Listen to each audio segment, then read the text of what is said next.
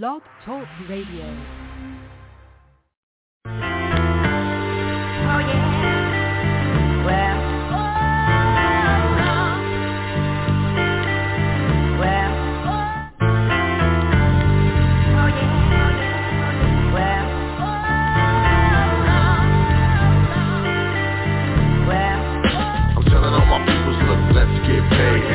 On boss, man, can I get a raise? Not far from a star, 2 steps from a slave. Thinking to myself, man, it's time to get paid. Telling all my peoples, look, let's get paid. Asking on boss, man, can I get a raise? Not far from a star, 2 steps from a slave. Thinking to myself, man, it's time to get paid. They tell me, clever man, come on, you think too much. Where you been? I ain't heard you spit in months. Did you hang it up? Did you fall off the ball when you was in the clutch? Yeah, such and such, man. It's funny how when you out of sight, you be out of mind. How a good woman, friends, and money be hard to find. I've been on my hustle, stacking paper on the grind. In Atlanta, in New York, trying to build a shine. Real talk, these days it's hard to stay sober. Switching time zones with the 4-hour layover. Fifth stop, hot bloodshot, red from the doja. I grind hard cause I can't flow in the soda. You can tell I'm Clef told ya. You in the corporate office somewhere over there. If you with a Range Rover, streets is getting colder. And I ain't got time, man, I ain't got a shine. He emailed me in October. I'm telling all my people, look, let's get paid. Asking on boss, man, can I get a raise? Not far from a star, 2 steps from a slave. Thinking to myself, man, it's time to get paid. Telling all my peoples, look, let's get paid. Asking on boss, man, can I get a raise? Not far from a star, 2 steps from a slave. Thinking to myself, man, it's time to get paid. Cause I'm about tired of this broke life, tired of this reggae. Blunts don't smoke right, hot is my heyday. That don't sound right, shit don't act right. Guap won't stack right, at least it don't stack like it used to. Let your brother kill himself, tell me what would you do? So now I'm trying to see my money buku. No time for felines acting all new school. I know what happens more than usual. Catch you when I scoop through to a stage near you. If not, grab 2 and come through. All will be on unless money gets crucial. But I won't excuse my behavior, a lack thereof when it comes to the paper. Time to get buzzed and stack some major. Let's do it, get done, over around here, player. I'm telling all my people, look, let's get paid. Asking on boss, man, can I get a raise? Not far from a star, 2 steps from a slave. Thinking to myself, man, it's time to get paid. Telling all my people, look, let's get paid. Asking on boss, man, can I get a raise? Not far from a star, 2 steps from a slave. Thinking to myself, man, it's time to get paid.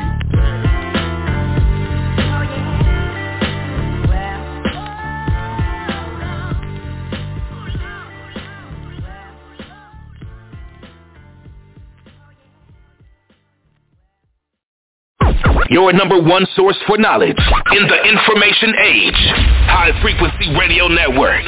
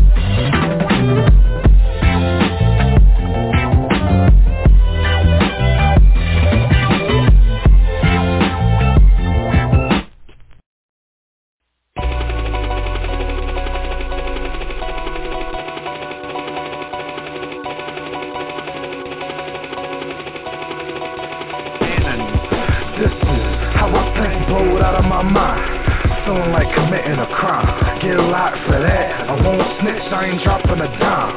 I'm a self-made hustler, top of the line.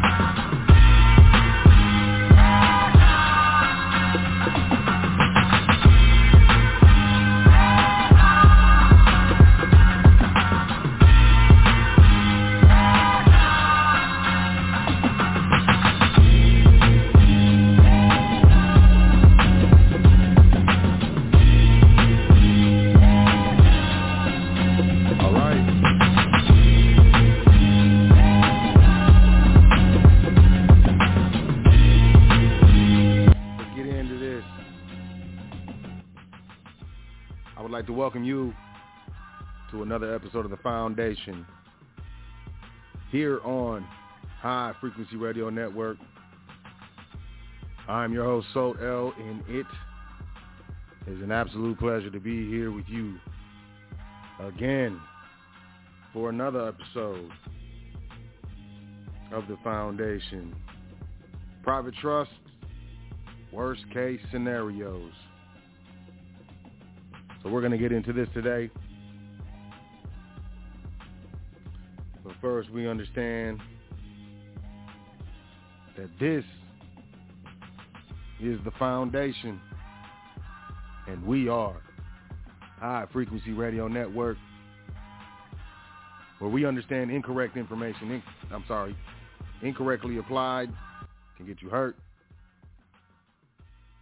Correct information, incorrectly applied can get you hurt. So as always, we are looking to correctly apply that correct information here at the Foundation.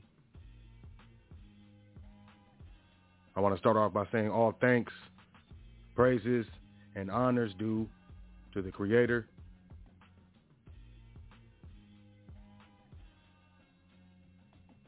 And we will know why. I want to say big up, shout out, and salute to my big brother, the uncle of the conscious community,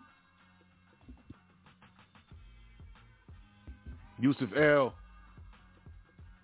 my big brother, my conscious big brother.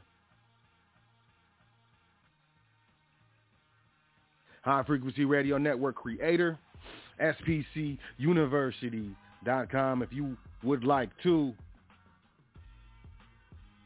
get that SPC dance going. So, definitely make sure you check that out. Secure party creditor.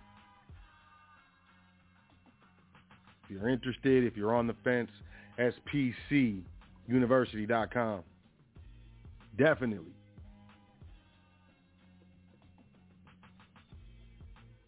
check out welcome to the foundation.com.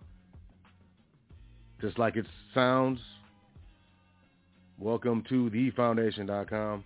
Make sure you sign up for that email list so you can get your hands on that exclusive content, those exclusive offers, and access to early exclusive events. So that email list is important. Make sure you check out the PDF section at welcome to the foundation.com. We got, a lot of PDFs that we saw that were being charged for on the internet. So we just made them available. We should probably put a disclaimer up there because, there's some stuff on there that's kind of sketchy. But instead of taking it down, we're going to leave it up there.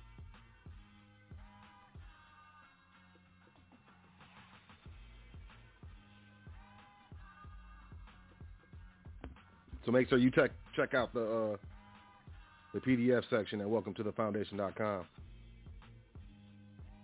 Also check out the education section. I would start off with, the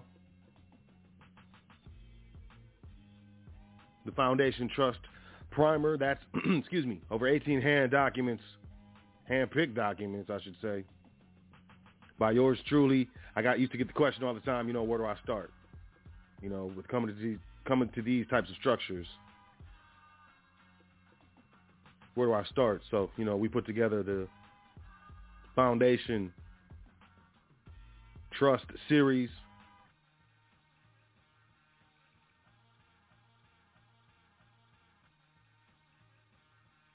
But also, we put together that Foundation Trust Primer. So, grab that if you're just starting out. We also got the Foundation Trust series, as I said, part 1, part 2, and part 3, DVD format, a DVD drive, a DVD player. I know it's old school,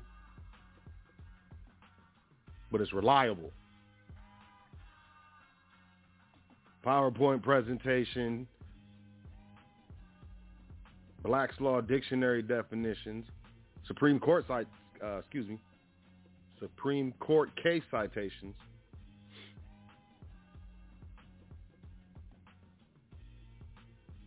getting to the nitty-gritty, I would say part 1 is beginner, part 2 is intermediate, and part 3 is a more advanced with regards to estate and finance. But you can get those at welcometothefoundation.com in the education section. Also, we have the Foundation Passport No Social, part 1 and part 2. We have Brother Chris L. come through and, just share with us luxuriously how he obtained it, his passport with no social in part 1, and in part 2, how he uses it, his passport no social. So be sure to check out the education section at welcometothefoundation.com. If you haven't, you might be missing something. You just might. Also, you can find all the social media, Instagram, Facebook, Twitter, YouTube, at welcometothefoundation.com also. And last but not least, you can make a donation as well as book a consultation. Once again, all at the same location, welcometothefoundation.com. I want to say peace to all the listeners. We're going to get live listeners, archive listeners, MP3 listeners, podcast listeners, live callers, internet listeners, however you do it, however you check out the show, definitely want to say peace to you. Also want to say peace to all trustees here in trustee training at the foundation, and, peace to you if you are otherwise investing in your private education. I think it's important. It's a big deal, Shout out. I got this new equipment, man. I got this new mic. Hopefully it's coming in right. And then, some couple new toys.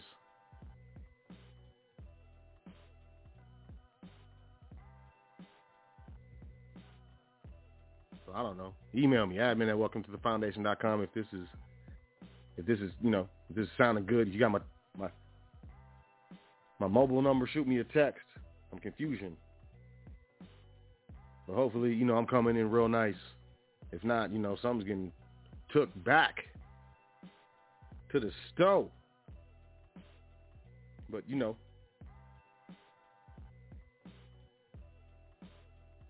trying to keep it down with these continual upgrades here at the foundation. So moving forward, private trusts, worst case scenarios is the name of the episode today. But first, as you always know, we will get into these current events. Starting with, we got here, what's going down? USA Today.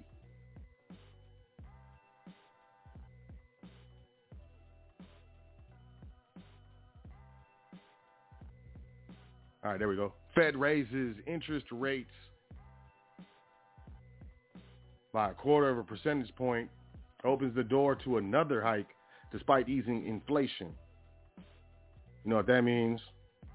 People say, let's not even get into that. Washington, despite a recent pullback in inflation, the Federal Reserve raised its key interest rate by 1/4 point today and signaled yet another hike is at least on the table, if not likely, in the coming months. And this is amid what they say and what they call a solid economy. The move nudged the federal funds rate to a range of 5.25% to 5.5%, the highest level in 22 years. 22 years. In a statement after a 2-day meeting, the Fed repeated that, quote, determining the extent of additional policy firming that will be appropriate to lower inflation to the 2% target will hinge on inflation as well as economic and financial developments, among other factors. That suggests another rate increase is likely in September or November. Barclays wrote in a note to clients last week, another rate hike would have been less likely if the central bank had reverted to language in a prior statement that referred to the extent to which additional policy firming may be appropriate, Barclays said. I mean, what do you think? I think, I think they're doing exactly what they're supposed to be doing as far as, how they do their dance. Is that popular with the public? Overall, no. Anyone with a variable interest rate or VAR or VAR or I don't know. That would be credit card, debt, certain types of mortgages, things of that nature. You don't like it. It's not good. But, personally, I think they're going to continue to raise rates. They're going to probably raise them another 0.25 percentage point regardless. But, I mean, hopefully I'm wrong. That would be dope. What we got here? Booyaka shot. Bloomberg. Bloomberg. American credit scores that got the panorama boost are sliding again. A bevy of U.S. consumers who saw their credit scores boosted by government stimulus and a pause on student loan payments during the panorama are now seeing those scores slide back into subprime territory. This is according to the country's largest card issuer. As a result, Synchrony Financial has begun closing inactive accounts and curtailing card limits for a small portion of accounts, Chief Financial Officer Brian Wenzel said in an interview. The Stamford, Connecticut-based firm hasn't felt the need to tighten underwriting standards for new accounts, he added. Quote, what we are seeing is people who are doing significant score migration. This is 680 to 690 credit score going to 620. Folks who had paid down debt, their scores had gone up, and now they're reverting back to more normal performance, end quote.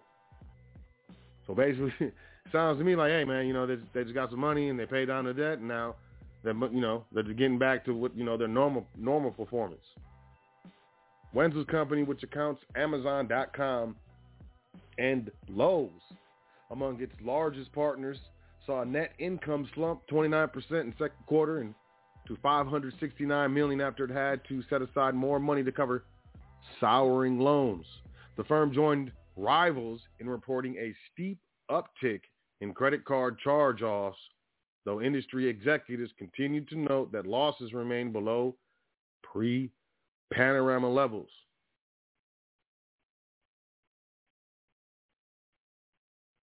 And this is not just consumer credit. This is not just, credit that's being only extended to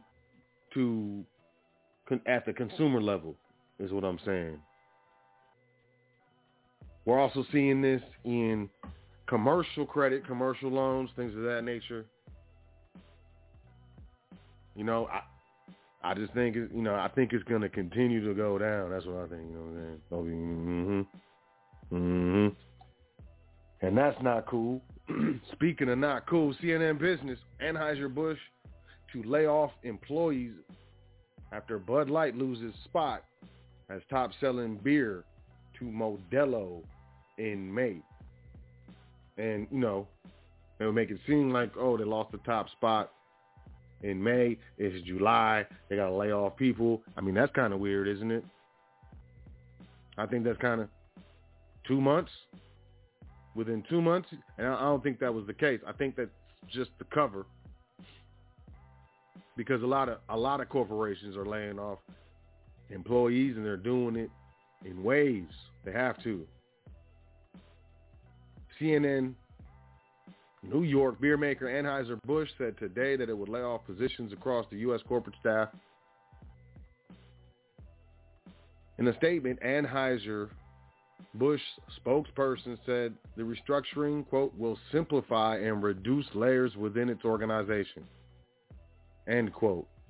The layoffs will not include frontline staff such as brewery and warehouse staff drivers, and field sales, among others, end quote. Sure. Sounds like a lot of corporate staff to start off with, but we'll see. The job eliminations represent less than 2% of the Anheuser-Busch U.S. employee population. The statement said the company's website says that it employs more than 19,000 employees nationwide. 2% of that figure would number about 380 positions.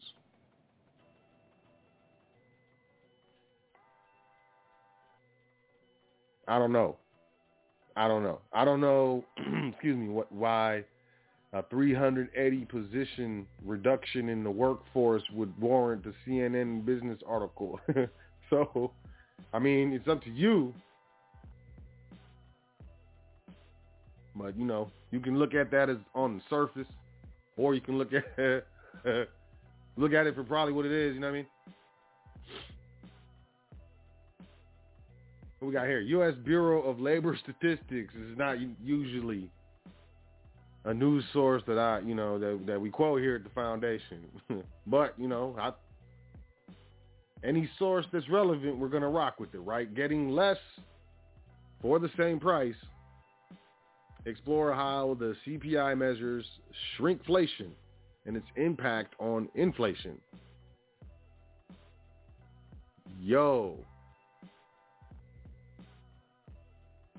CPI is Consumer Price Index. You may have noticed recently that you're going through a roll of paper towels at a faster clip, or that there seem to be fewer tortilla chips in the bag. This isn't your imagination. The concept is known as downsizing or shrinkflation. As input costs increase and costs to create a product rise, companies can increase the list price of a good, or they can offer a smaller amount of the product for the same price.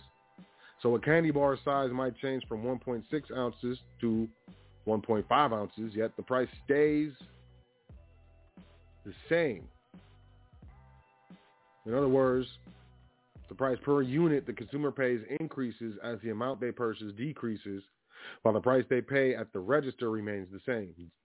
Shrinkflation or downsizing is common across food and household commodities, including potato chips, paper towels, cereal, cleaning supplies, and candy. Manufacturers change sizes because market research indicates, check this out, that consumers are more sensitive to price change than size change. Downsizing impacts the amount of a good a customer receives. Therefore, goods that are sold by a specific unit of weight or volume do not experience downsizing. For example, gasoline or steaks generally do not experience downsizing, as that they are sold per gallon or per pound. So this is really just per package item. Packaged items, I'm sure this would extend to, packaged foods as well. So if you can buy a pack of chicken wings in the freezer section,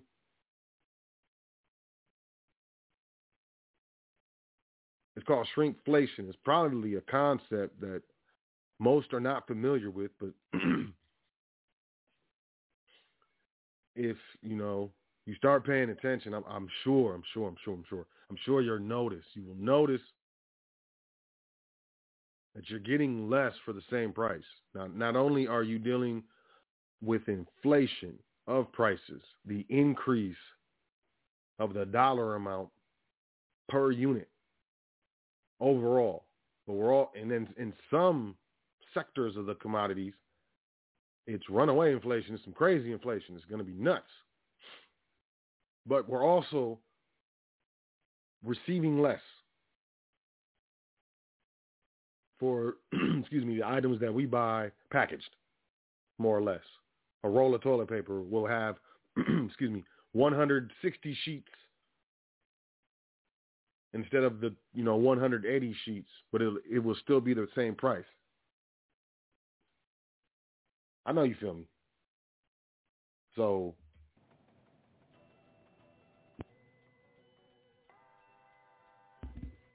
man,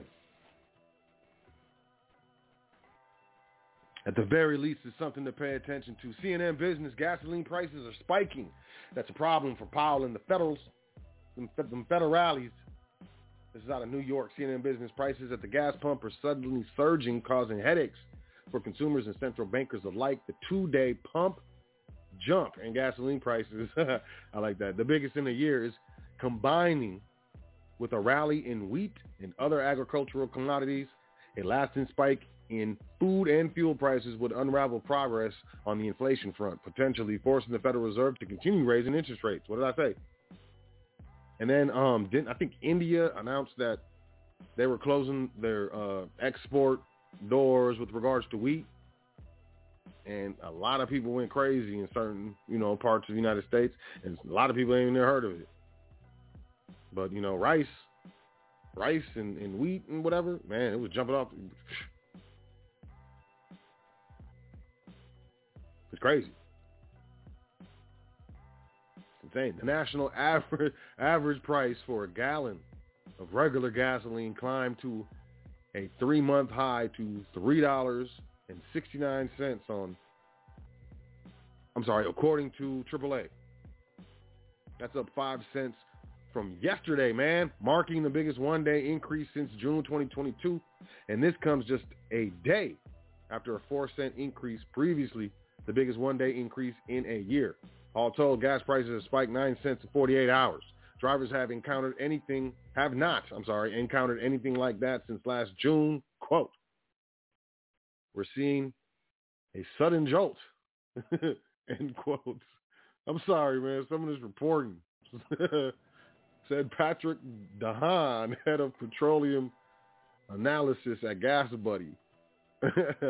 Man, let me get that dude's job. Analysts blame a combination of mounting supply cuts by OPEC and Russia, extreme heat that has sidelined oil refineries, and optimism about the health of the world economy. Man, of course, pump prices are still well below where they were last summer. The national average was 64 cents higher a year ago and $1.33 higher at the peak in June 2022.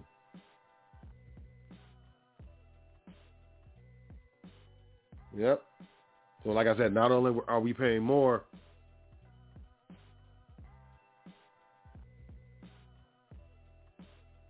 for the same amount, or I'm sorry, more for less, for less volume, let's say that, within the package.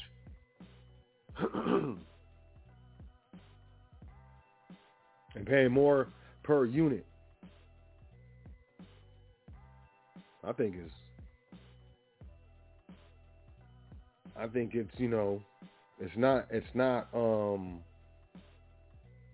it's not going to be relegated to one sector of the economy or, one specific sector of, the commodity sector.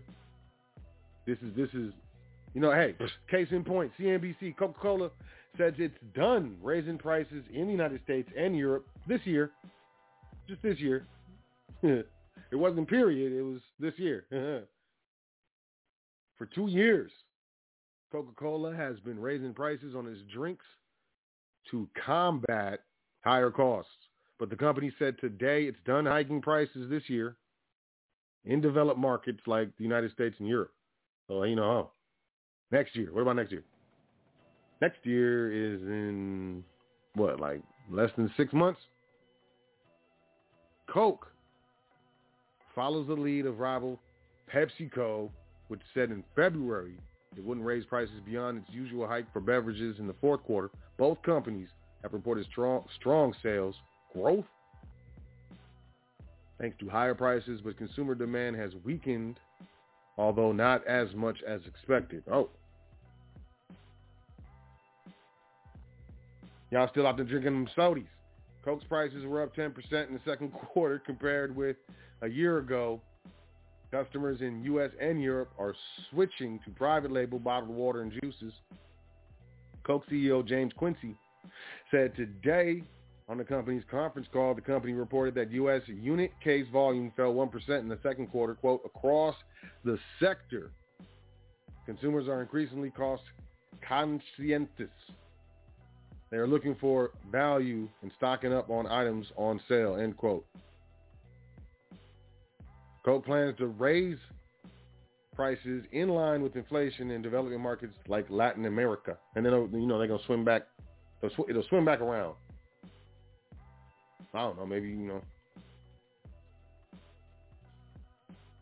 Grab your Dr. Peppers now. How long do them things last in cans if you put them in the basement? Reuters, MasterCard moves to ban cannabis purchases on its debit cards. On the debit cards, not just credit cards. You more than likely have a MasterCard symbol on your debit card or a Visa card. I think Visa is a little more prominent. But in some reasons, it's MasterCard. So imagine how many debit cards this affects. MasterCard has told financial institutions to stop allowing cannabis transactions on its debit cards, dealing a blow to an industry already on the fringes of the financial system in the United States. Most banks in the country do not service cannabis companies, as it remains illegal at the federal level despite several states legalizing its medicinal and recreational use. Quote, as we were made aware of this matter, we quickly investigated it. In accordance with our policies, we instructed the financial institutions that offer payment services to cannabis merchants and connects them to MasterCard to terminate the activity, end quote. This is a spokesperson for the company. Quote, the federal government considers cannabis sales illegal, so these purchases are not allowed on our systems, end quote. Person added. Sunburn Cannabis CEO Brady Cobb said in a statement that, quote, this move is another blow to the state legal cannabis industry and patients and consumers who want to access this budding category. Earlier this month, Republican Senator John Cornyn said Majority Leader Chuck Schumer's plan to pass a cannabis banking bill was, quote, wishful thinking, end quote. I like that. Yo, they be throwing shots at each other over there in the Senate, yo. The Safe Banking Act is a crucial legislation that would make it easier for cannabis industry to access banking services. MasterCard's decision was first reported by Bloomberg. Reuters stole your stuff. We got here. We're just coming out of here.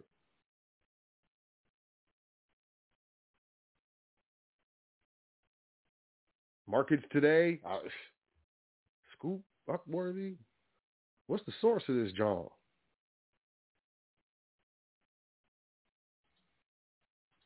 Okay. Check it out. CNN. Americans spend up to 50% of their income on rent due to how housing costs, reveals Harvard study. Man. Housing problems in the United States have become increasingly prominent, affecting millions of Americans. Rising rent costs, limited affordable housing options, and an increasing number of households spending a significant portion of their income on housing expenses have exacerbated the issue, leading to a nationwide crisis that demands urgent attention and solutions. The State of the Nation's Housing 2023 report from Harvard's Joint Center for Housing Studies reveals an unprecedented increase in the number of American renters allocating at least 1/3 of their income towards rent payments. Currently, 21.6 million households spend over 30% of their pre-tax earnings on rental fees. The study conducted by Harvard also highlights that certain homes are going as far as spending up to 50% of their income on apartments. Man. But they still raising interest rates.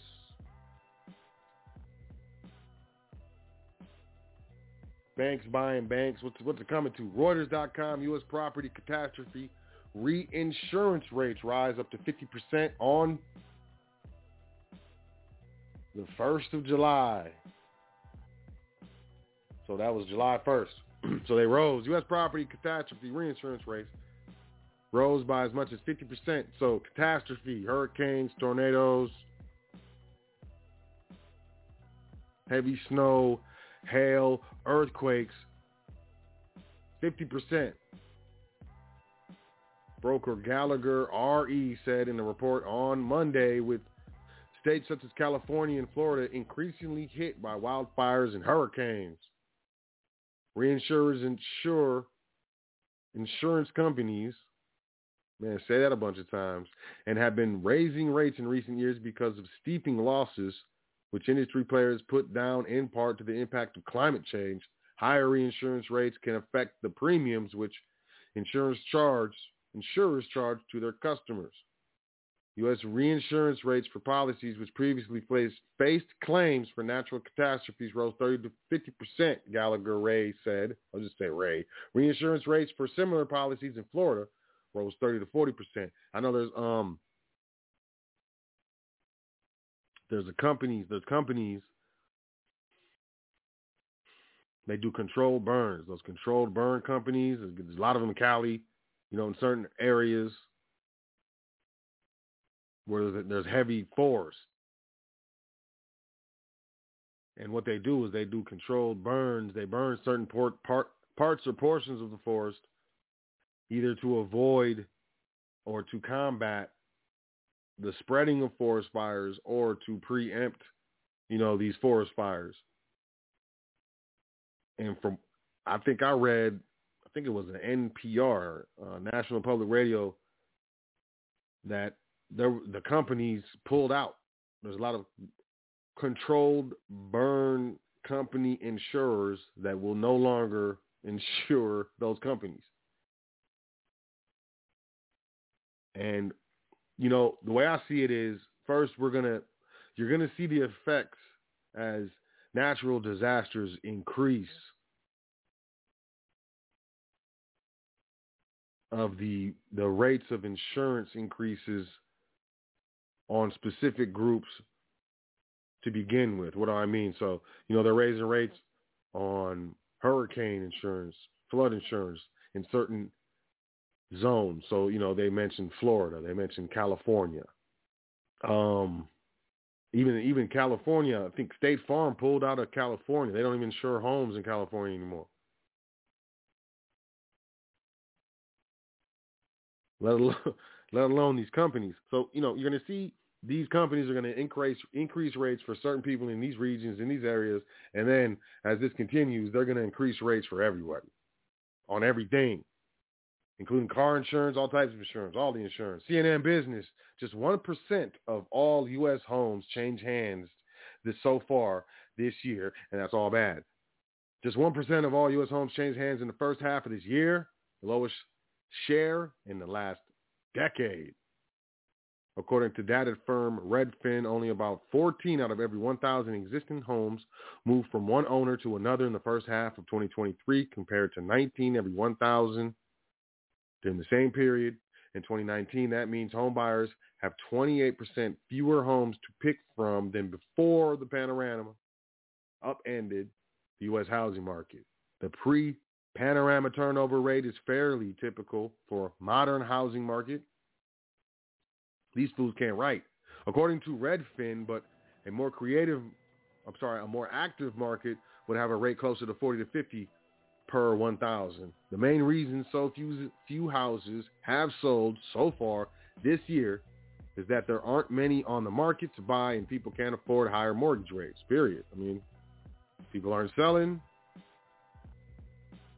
And, the people who are selling, people who want to buy, it's crazy out there. The frenzy of home buying during the panorama years, depleted supply, and inventory hasn't been replenished. There is a historically low supply of homes on the market to buy as current homeowners hunker down with their ultra-low mortgage rates of 2%, 3%, and 4% and put off becoming a buyer at rates of 6% and 7%. I'm telling you. Why? Why would I sell a property that I'm rocking, mid 3%, 3.5%, 3.75% interest on? Sell that property, and then with the proceeds of that property, look to buy another property in this interest rate environment. It makes complete sense. And here's another thing I was thinking about earlier. And then, I'm going to get to the show because here we go. But I was thinking,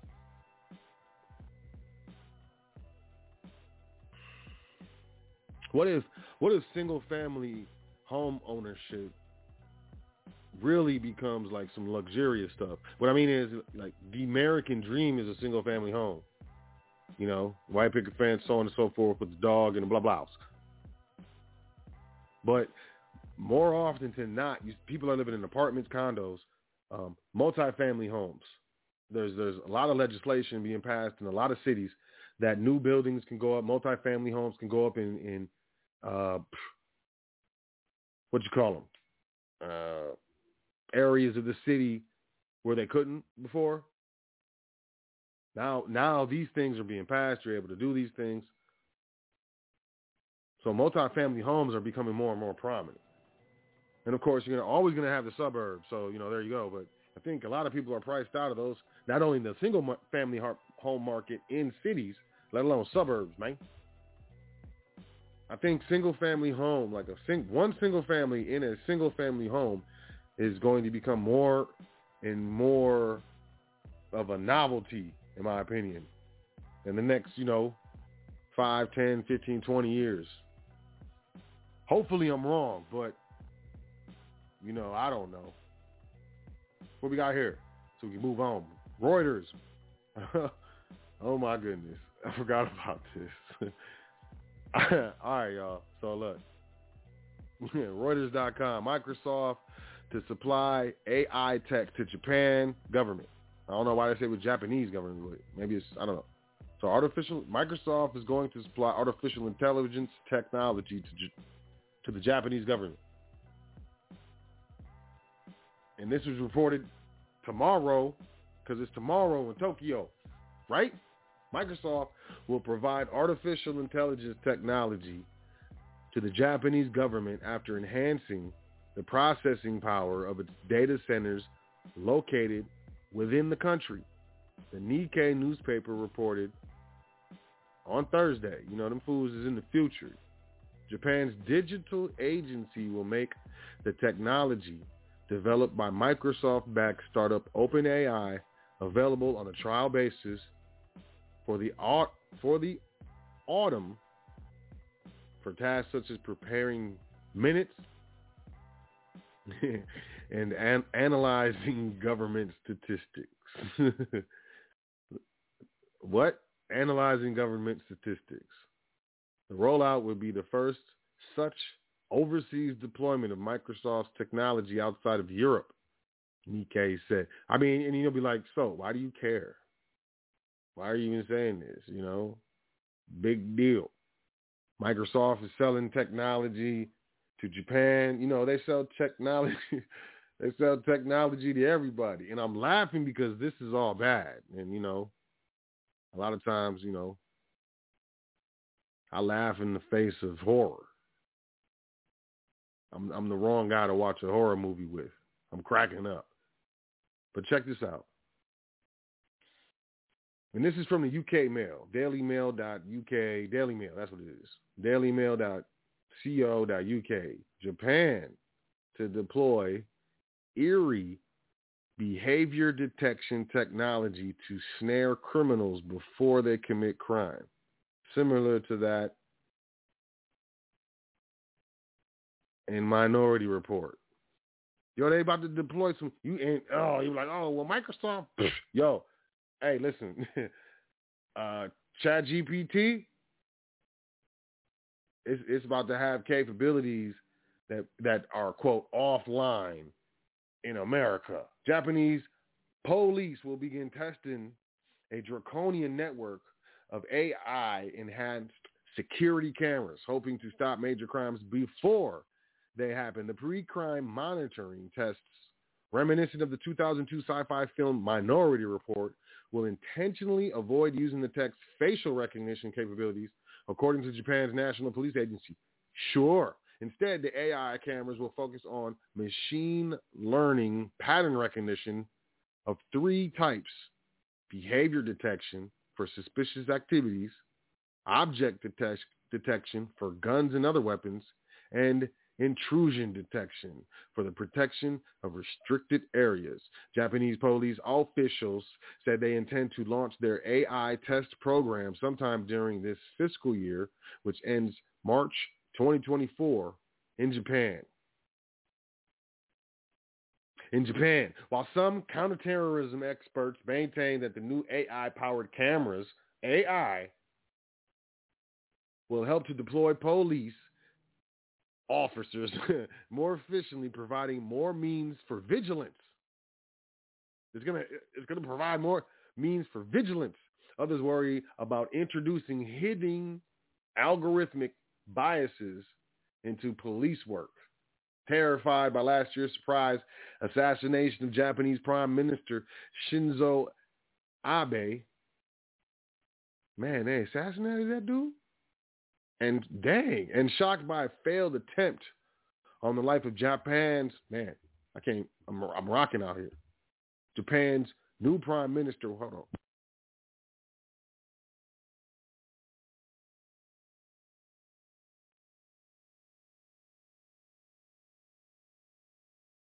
Oh, it was Fumio Kishida. They tried to, look, the nation's police have struggled to prevent high-profile crimes, which are often committed by individuals they call lone offenders.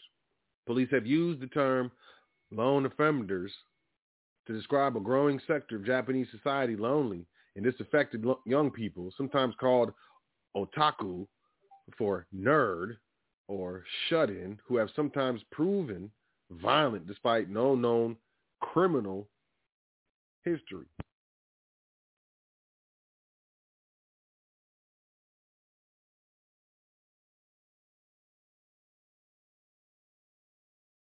Man, Japan's National Police Agency AI camera tests come on the 1-year anniversary of the Prime Minister's fatal shooting. Advocates say the AI so-called behavior detection machine learning algorithm would be capable of training itself by observing the patterns of individuals deemed suspicious. Activities like looking around in a repetitious and nervous fashion. I look around all the time, repeatedly, when I'm walking, when I'm in public. It's called being aware of my surroundings. Man, while Japanese police officials did not get into details, past efforts at AI-enhanced security cameras in the Far Eastern nation have focused on fidgeting, restlessness, rapid eye movement, and other behaviors flagged as products of a guilty mind. Man, police officials hope that the software can pull the identifications out of large crowds and other distracting conditions that make identification of risks difficult even to highly trained humans in law enforcement. Look, I'm done. Hold on. I'm not done. AI shape analysis will also help the system detect suspicious items like firearms and other weapons, this is object detection, while certain protected locations will be programmed into detect malicious trespassers. For now, the National Police Agency's use of this crime prediction tech will only be a test, an effort to evaluate the AI-assisted camera's accuracy to carefully consider the value of officially adopting the system. The police agency will not employ the technology's facial recognition features, according to Nikkei. Man, they said that. How many times they say that? I don't believe you. You said it too many times. You know how people lying and just keep saying the same? Like, hold on, man. I don't believe you. I don't believe you. Behold. Oh, my God. The orb. An eyeball scanning device.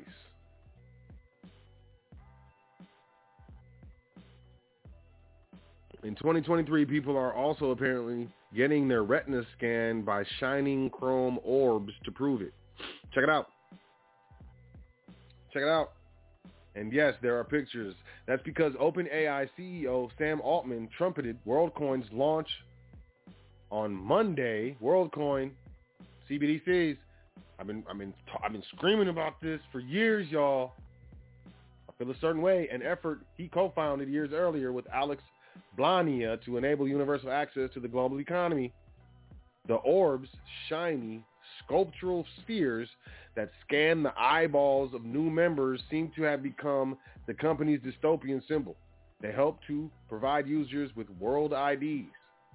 Records proving the person signing up is human and not AI, with the goal of moving through the internet more easily and accessing digital currency, according to the company.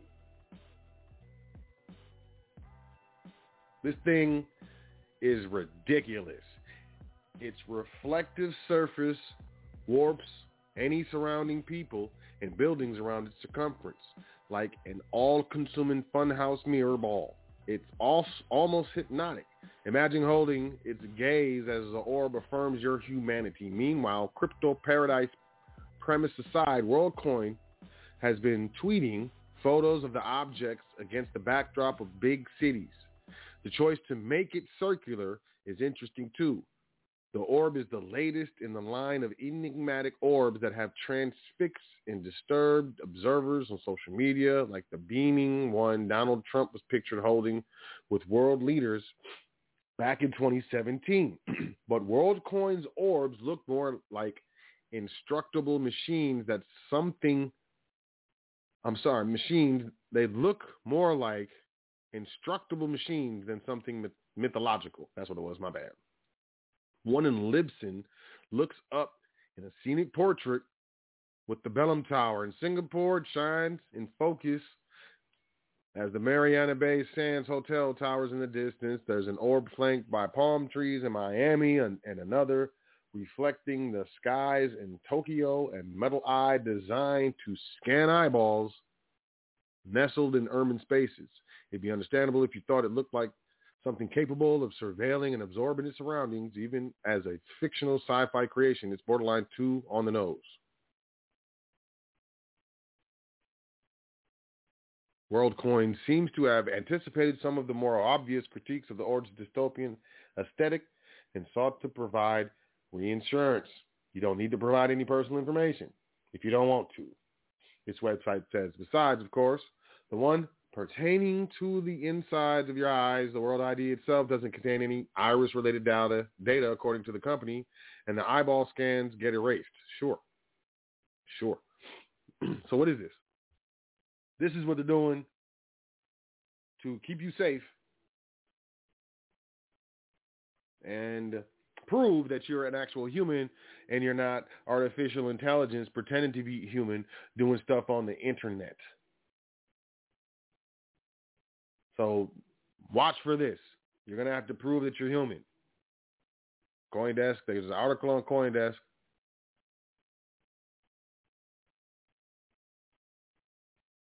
The company has open sourced the hardware, blah, blah, blah. The company has set up a way for humans to prove that they're human and unique and made it available today to developers so that they can build a myriad of applications that will perhaps one day be the basis of the new digital economy. The ambition is to one day even use WorldCoin to distribute universal basic income. Part of the controversy, and look, you're going to have to scan your iris. You're going to get your information. In order for you to get universal basic income, the free money, not only are you going to have to use CBDCs, it's going to be dispersed in CBDCs, central bank digital currencies, but it's also going to require you to give up all your biometric data.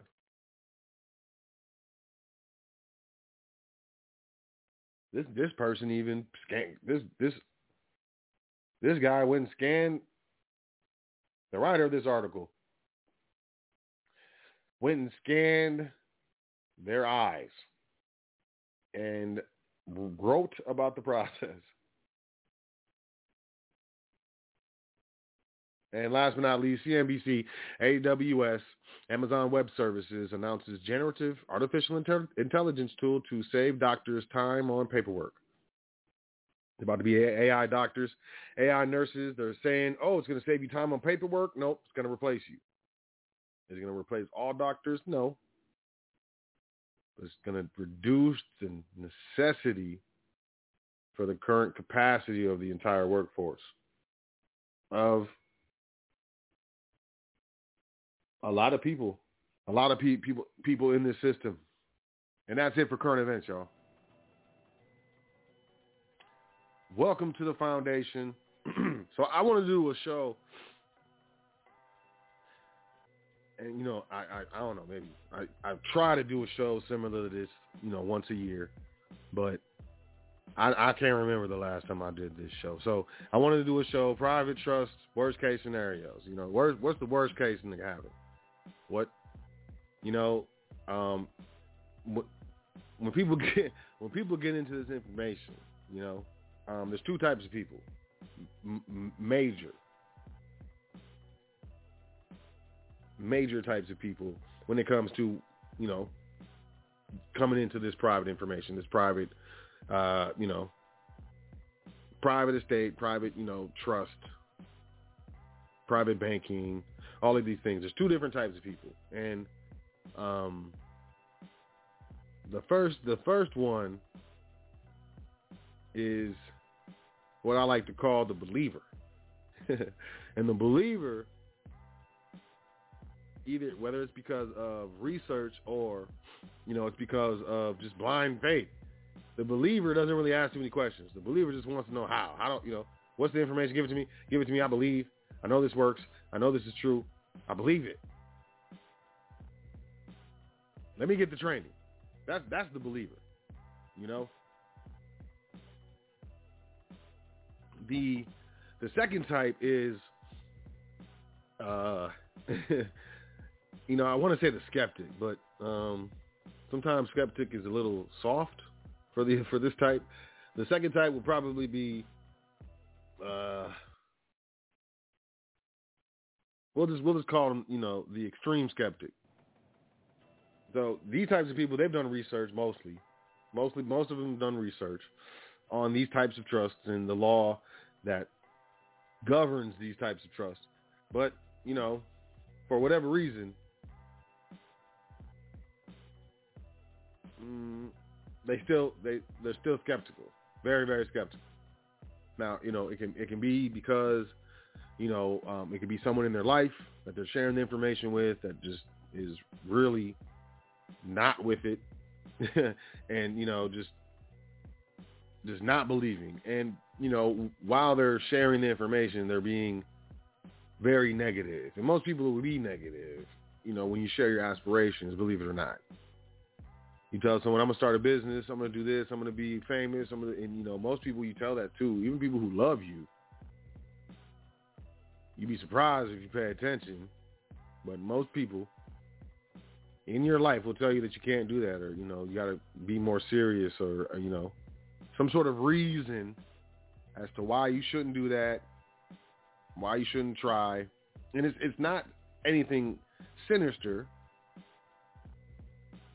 It's a combination of things. It's, they don't see themselves doing it, so how can they picture someone else doing it? They've known you this whole time for all of these years, and, they have these prejudices they've built up in their mind with regards to your abilities and your disabilities. Or, the idea of you doing that thing and being successful in what you say that you're going to be successful in is an idea that creates space. It makes them feel further away from you.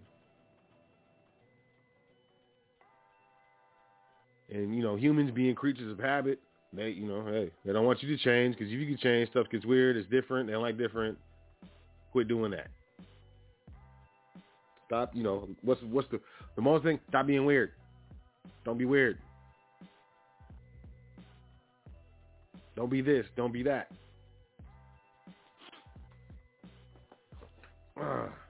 So I'm doing the show, worst case scenarios, and look, this is, we're going to assume, right, that you're not looking to commit fraud. All right.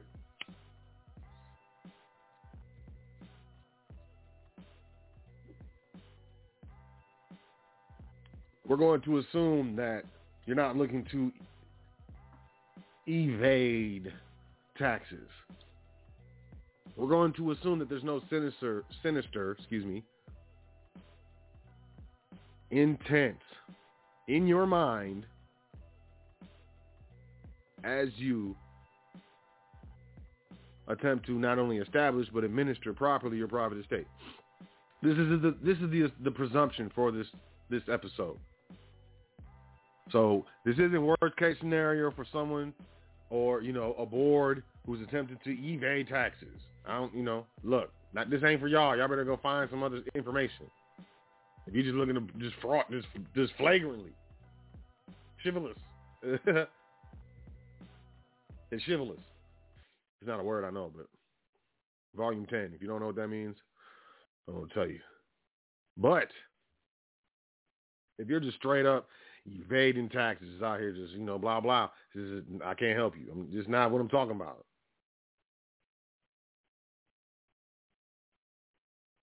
If you're just out here, looking to fraudulently transfer title to property into trust, things of that nature, this ain't for you. I don't know what to do.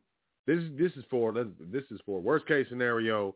You get into private trustee training here at the foundation. Let's just use this as an example, right? Or any organization or any private group or any whatever, a friend, whatever. Because the stuff in the training you're not going to find on the internet. Good luck. But nonetheless,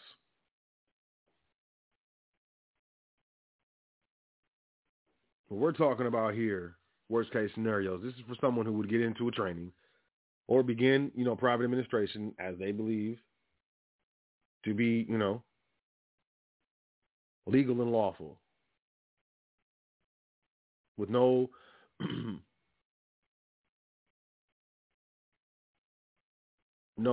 intent, fraudulent intent. This is the presumption. So, well, man, my bad. Whoops. So, this will be, a person, this will be someone who didn't necessarily pay attention.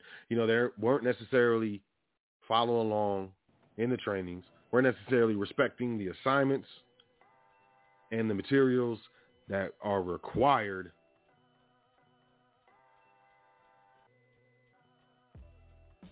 and it's probably under the impression that, hey, man, this curriculum here at the foundation is way too intense.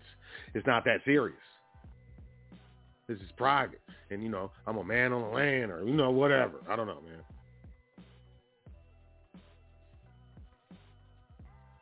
So let's talk it.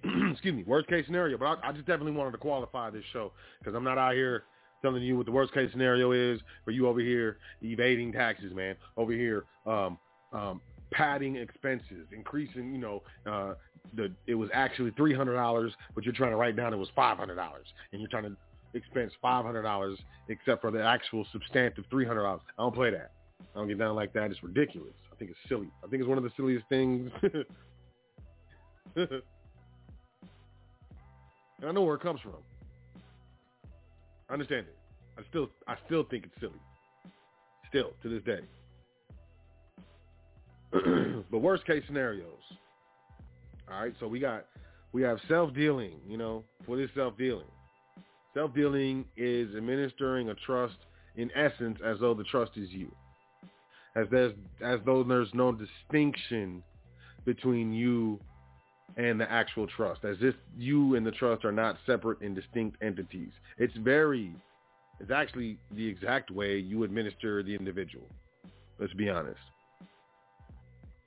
It's exactly how you administer the individual. If you administer a trust the same way you administer an individual, self-dealing, easy. And, what is that? And people are like, what do you mean how I administer the individual? Well, you go to work, right? Yeah. Okay. You get a paycheck, right? Yeah. When you get your paycheck, yeah.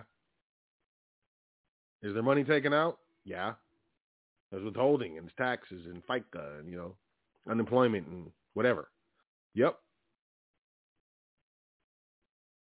Is it under your control? No. Well, technically it is what I claim. Can you claim exempt? No.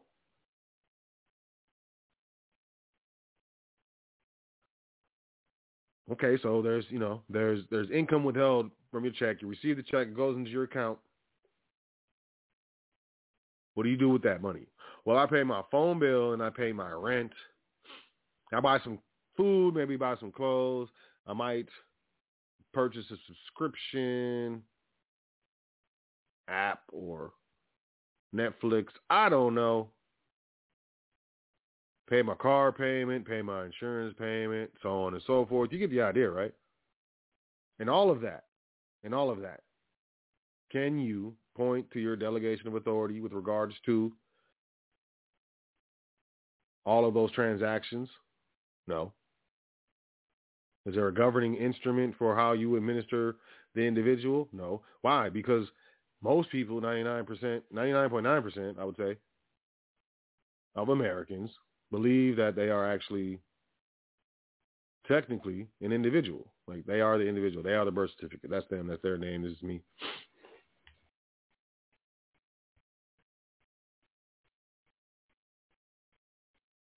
And the extreme benefit, the public views of the individual, is that there's no real governance. The only real governance is with regards to, what is it?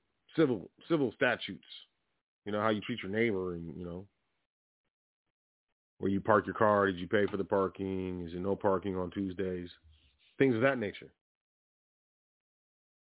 And then when it comes to taxes, there's a 1040 and there's rules and, there's ceilings to deductions and certain things you can't deduct and blah, blah, blah, blah, blah.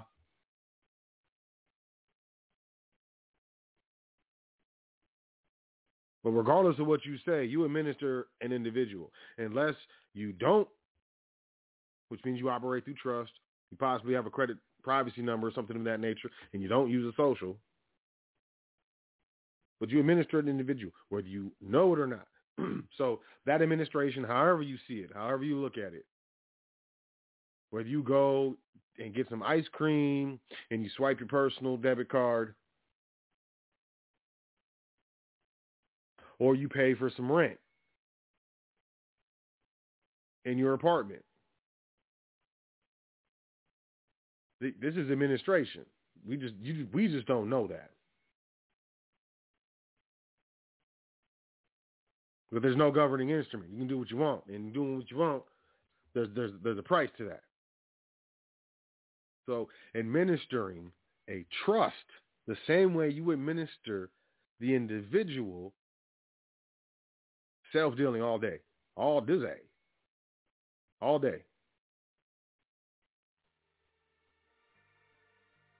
Because with trust, we must have a delegation of authority. Everything that we do on behalf of the trust, every transaction,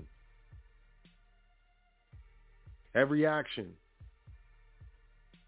every title, change, every bill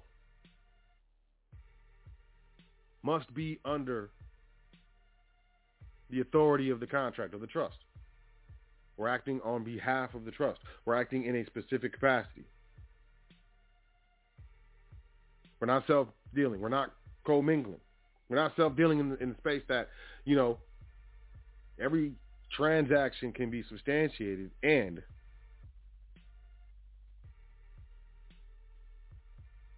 I don't have the trust paying my personal bills.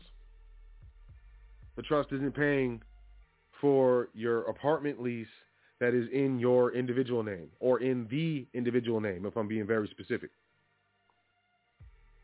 The trust doesn't pay for your car payment that is in the name of the individual.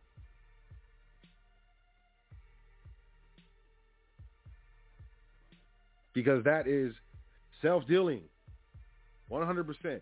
If you are administering a trust, specifically a private contract trust, and you have the trust paying your personal expenses without proper delegation, and on top of that, period, the lease is in your name or the individual name, the car title is in your name or the individual's name, why is the trust paying for that? That is self-dealing. Just because you are administering this trust does not mean that you have the right nor the power to take the funds of the trust and pay your personal bills. That's called self-dealing. 100%.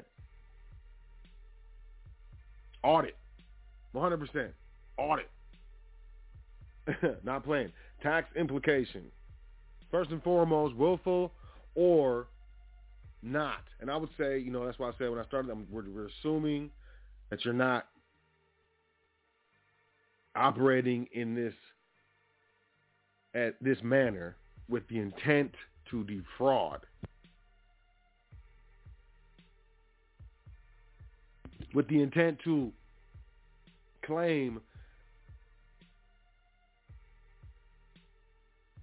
expenses and the amount that were not true. $300 true expense, but the trust is attempting to claim that it was a $500 expense. Blah, blah, blah, blah, blah.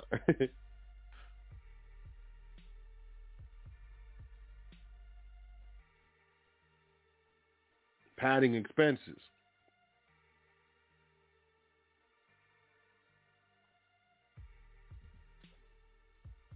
So we're not talking about that. So willful or not. Worst case scenario, what have you got? What do they do? What are we looking at? We're looking at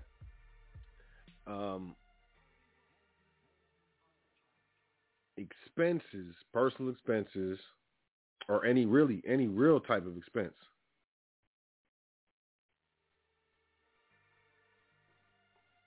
That the trust pays on behalf of the trustee. So the Internal Revenue Service, and I'm not a tax attorney, I'm not a lawyer, I don't give legal advice. If you need legal advice, you need to speak to a competent attorney who has a bar card or don't have a bar card. I have not applied for a bar card. I will not apply for a bar. You get what I'm saying? I don't give legal advice. I'm not giving you legal advice. I don't know. I'm probably crazy. Matter of fact, I'm insane. So don't believe anything I say because I'm out of my mind. My mind is over there. I left my mind in the car. But my head is together. You know what I'm saying? No? Bottom line, I'm not giving legal advice. But an expense paid, a personal, let's just say this, commingling. Nope, self-dealing. We ain't even got the commingling there. The trust pays your rent, right? Trust pays your rent, and most times it pays your rent for years, and you swear that's the way it's supposed to go. Pays your rent for years. Audit. IRS, through its proper delegation of authority, I'm not on their side, but through its proper delegation of authority, it completes its audit, and it finds that the trust has been paying your rent for years. No substantiation.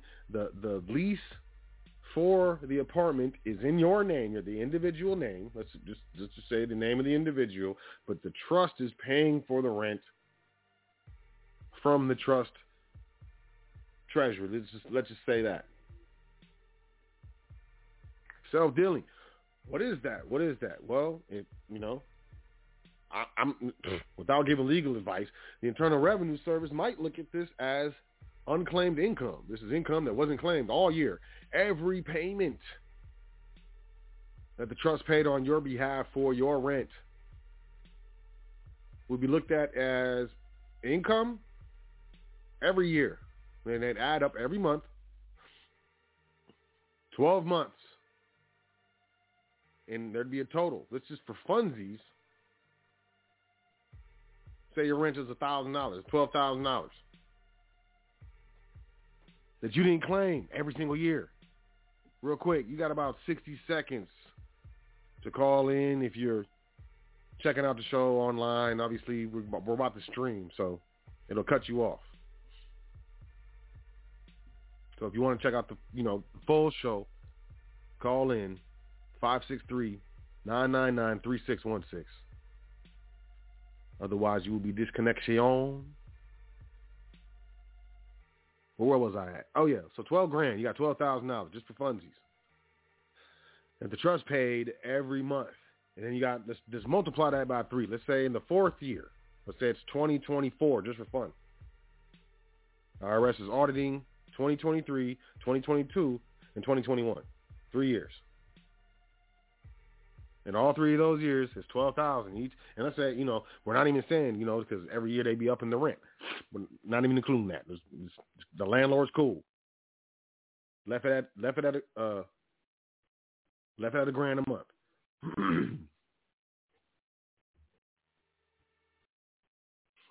So you got $12,000 a year. That's a year. 36,000. So, looks like you have 36,000. Well, let's just say each year. So let's say 2021, 12,000. It gets worse the longer it goes back. So let's start with 2021. 12,000 was not reported nor claimed on the individual return. So that's 12,000 taxable income at the individual rate,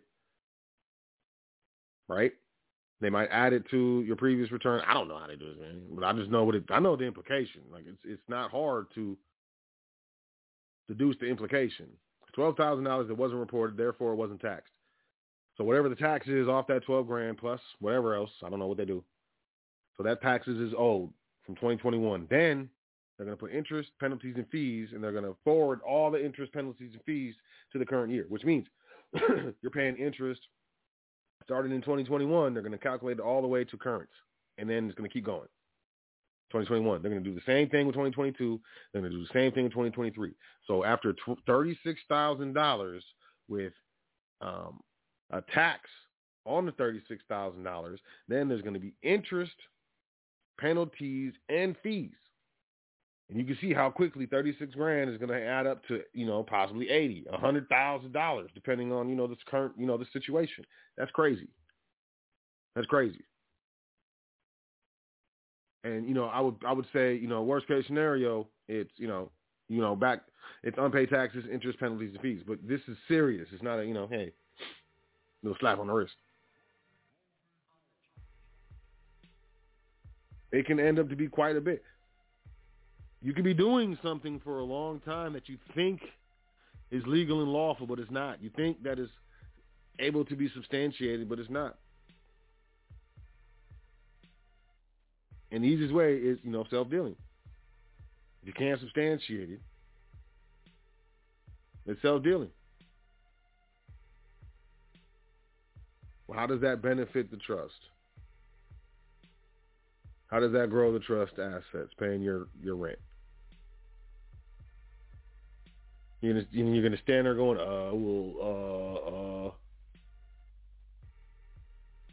self-dealing. Interest, penalties, and fees. What does that mean? Garnishment, potentially. Garnishment of personal accounts. Potentially garnishment of the trust. Checking accounts, savings accounts, the trust in question, the trust that you're commingling your personal individual funds with. They might garnish that. They might throw a garnishment, a blah blah on all these checking, all the accounts, blooms.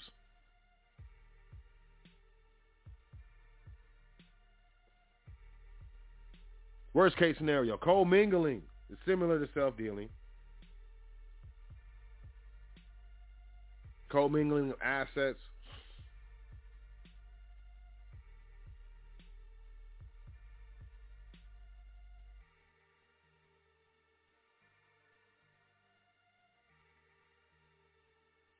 Specifically stating, you might have, and it's like I said, it's similar to self-dealing. There's specifics. So I want to keep it broad, though.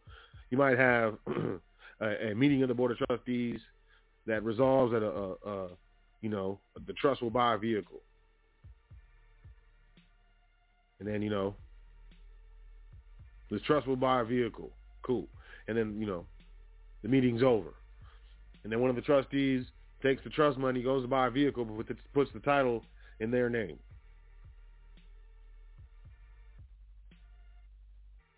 $100% commingling. Sure, you have a resolution that the trust will buy a vehicle, but what else do you got, if anything?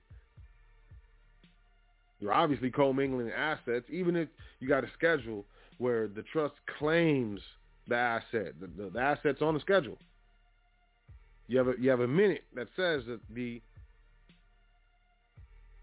trustee, that the trust is to buy a vehicle. But you even got a receipt and bank statements showing that the trust paid for it, but it's in the trustee name. Where'd that go? Why is it in the individual trustee name? The trust got the receipt, trust got the minute, trust got the schedule. Individual got the title, commingling.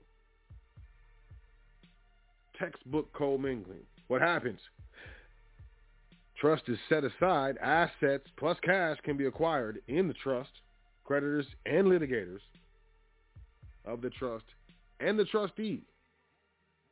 Except the trust side is an alter ego, which means the trust and the trustee is the same. Trustee is getting sued. Trust assets are up for grabs. Trust is being sued. Trustee's assets are up for grabs. Can you see how that could be a problem?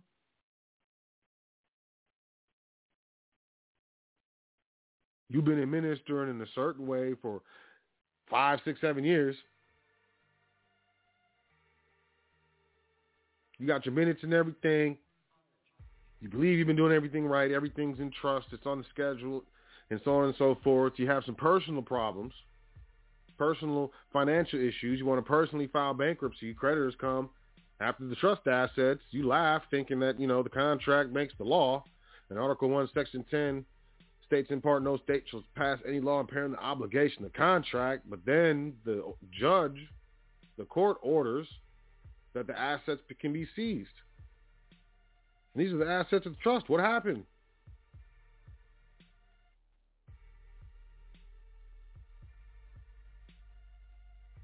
The creditor's attorneys audited the administration of the trust and were able to show that there was some sort of commingling or self-dealing, which sets aside the trust. The courts determined that the trust is an alter ego,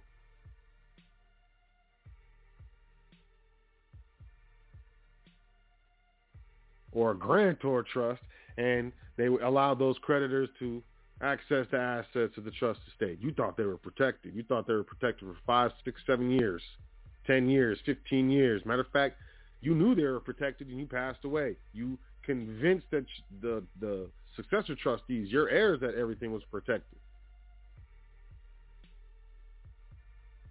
And in their administration, creditors come and seize a bunch of assets out of the estate. They're distraught. They think they messed up.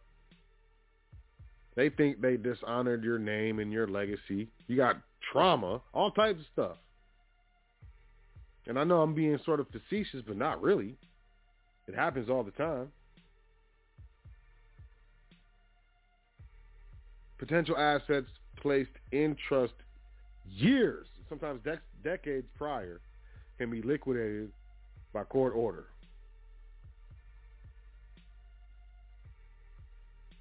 And that can happen, by improper administration since the inception of the trust, commingling, self-dealing, things of that nature. From the inception of the trust, it can also happen from misadministration of a single trustee for, just a couple years. If that veil is pierced, it opens up all the assets to creditors, litigation, liquidation, seizure. That's why it's important to, and I know it's my opinion, but it's also my knowledge, what I know. That's why I know it's important to receive proper instruction and education with regards to private administration.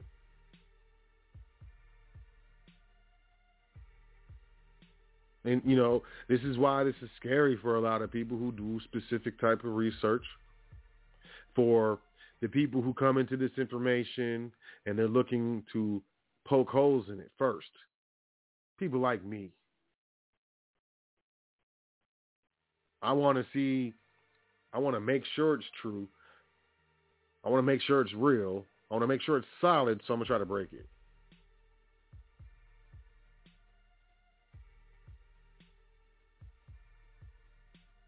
and we find evidence of dramatic and traumatic loss within an estate due to improper administration. Whether it's a story told word of mouth or it's a case that we're able to get our hands on, regardless.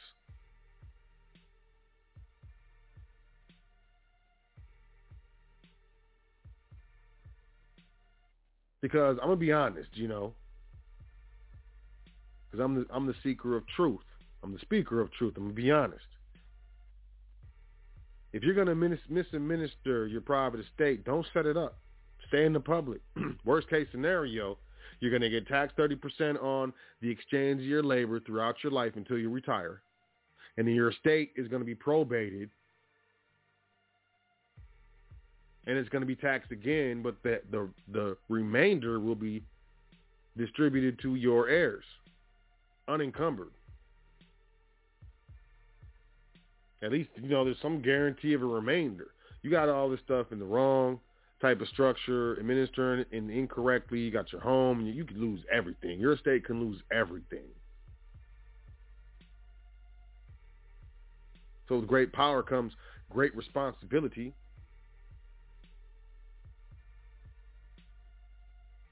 Proper private estate establishment and administration will put you head and shoulders above the average Joe and the average family pretty quickly. Improper administration will put you much below them. As there is more to gain, there is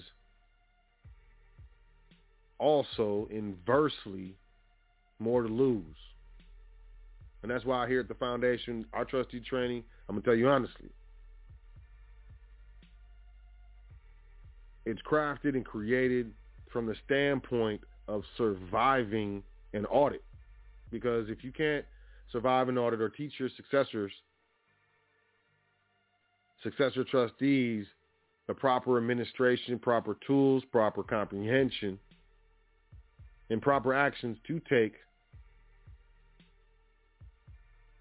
to protect the estate, what's the point? What's the point?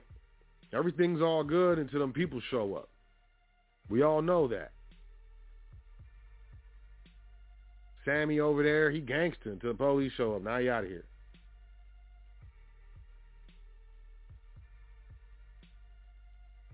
Gurus got the bulletproof trust until them peoples come looking for them, and then they trying to disappear. Everything's fine and dandy until there's an audit. And what you thought was proper was actually improper. And one administration mishap can bring down the whole entire thing. So it's important. It's important to get the proper training. It's important that you're not dealing with a guru. It's important that you're not dealing with someone who's wrapped up in their ego, whom wants to be someone or some big name or celebrity or guru, wants the attention, the likes, the hearts, whatever, and are more interested in what they can gain than they are interested in what is being produced.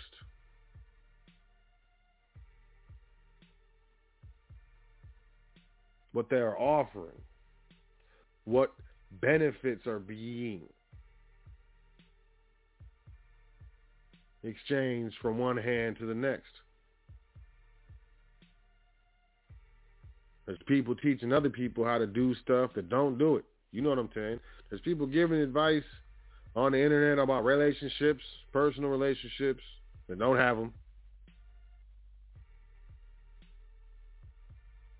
There's fools telling you how to get rich, and they're renting the car that they got in the video.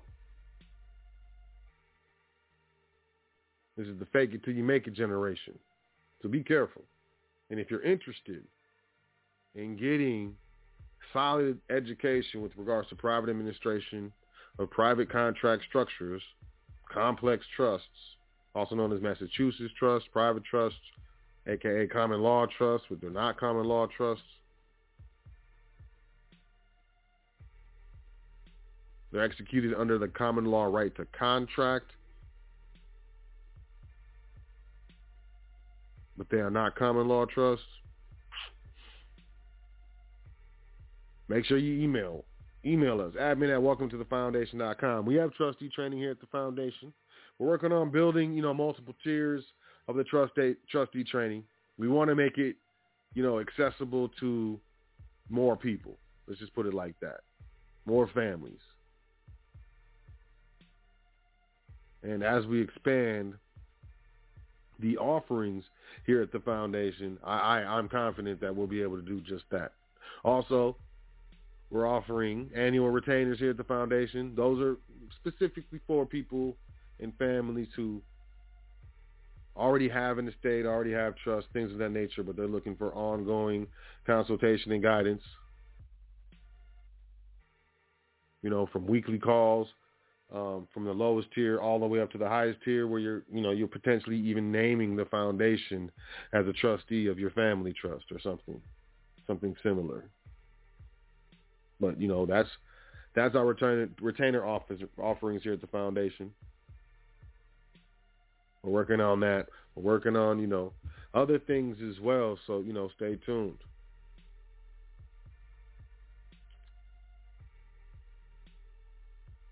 And keep your ear open. And sign up for that email list.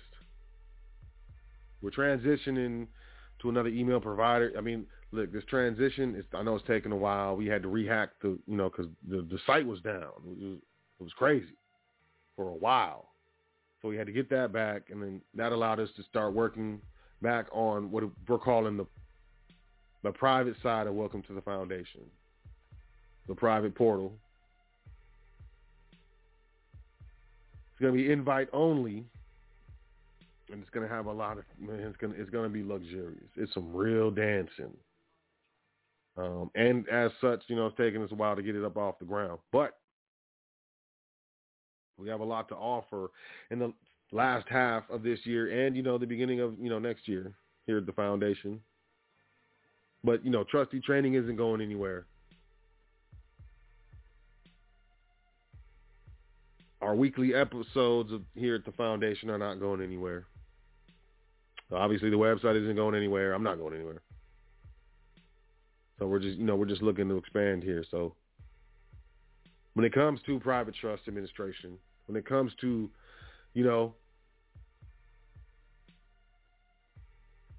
because it boils down to this, exchanging your God-given energy in the commercial in the system.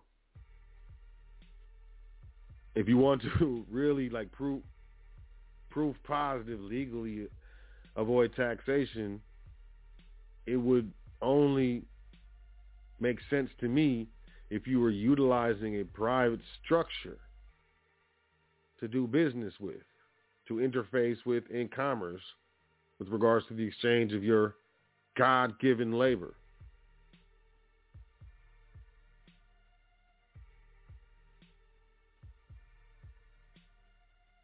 And I think that's only natural, and I think that's only correct. And, I do believe that you agree. So, admin at welcometothefoundation.com. You can just put in, the subject line, trustee training, short introduction. And, we'll definitely get back to you and begin that process. Also, if you want to get started, you're trying to start your business, LLC, corporation, and it's just, it seems very cantankerous. You feel that you need to hire someone, whether it's LegalZoom or some corporate attorney. Listen, book a consultation. They're still $55 an hour. And outside of paying the fees to incorporate, that's all it's going to be.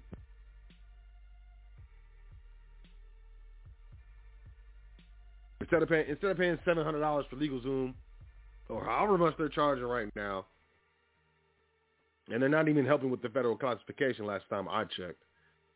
A simple consultation to do that. If you have any questions with regards to private trust, is it for you? I have these concerns. Book a consultation. Why not? I've had many people that have tried to, challenge me in this information. I've even had people say that they, stuck around because they were, looking for an opportunity to prove me wrong. I researched this information because I was trying to prove you wrong, and in doing that, now I'm private, and I'm doing it the right way. I'm open to scrutiny. Most people, people who aren't open to scrutiny, I feel like they got something. Why? Why don't you? What? If you put in engines and stuff, right? If I ask you a question about putting in engines and you get all weird, I mean, to me, that's a red flag, man. Especially if I paid you to put in the engine, or if I paid you to teach me how to put in the engine, and I ask you a question, you get all weird, get attitude, start yelling at me or something. That's a weird old dance, man. I like to be challenged. I like to be challenged on this information, Not only because I'm very, very, very, very, very, very, very, very, very solid in it, but also, maybe I'll learn something. Maybe I'll be forced to learn something. Maybe I'll have to say, hey, man, you know what? I don't know, but let me get back to you. That means I'm about to learn something. And I'd love to learn. 100%. So, I'm going to tell you the truth. Private trust is not for everybody, You know if you can't follow through. If you be half-stepping. Don't lie. You know if you, do you give it 100% most of the time, or is it most of the time like 40%? Just, because that's it. You know your temperament and what you're into and how you go about your life, how much energy and effort you put into the things that you're looking to accomplish, whether it be for your boss or for yourself or for your family or for wherever. And if you one of them slackers, this stuff ain't for you. It's too harsh. Man, just stay where you at, man. And I'm not trying to be mean. I'm just being real. Like, this is real. Like, this is going to take some consistency and dedication. You have to take time. You have to sacrifice other things. You're going to be tested. You're going to have to go against, sometimes your fear, sometimes your anxiety, in order to, transition to the private. So if that's you, like I said, email admin@welcometothefoundation.com. I'm going to take a phone call. I ain't taking a phone call in a while.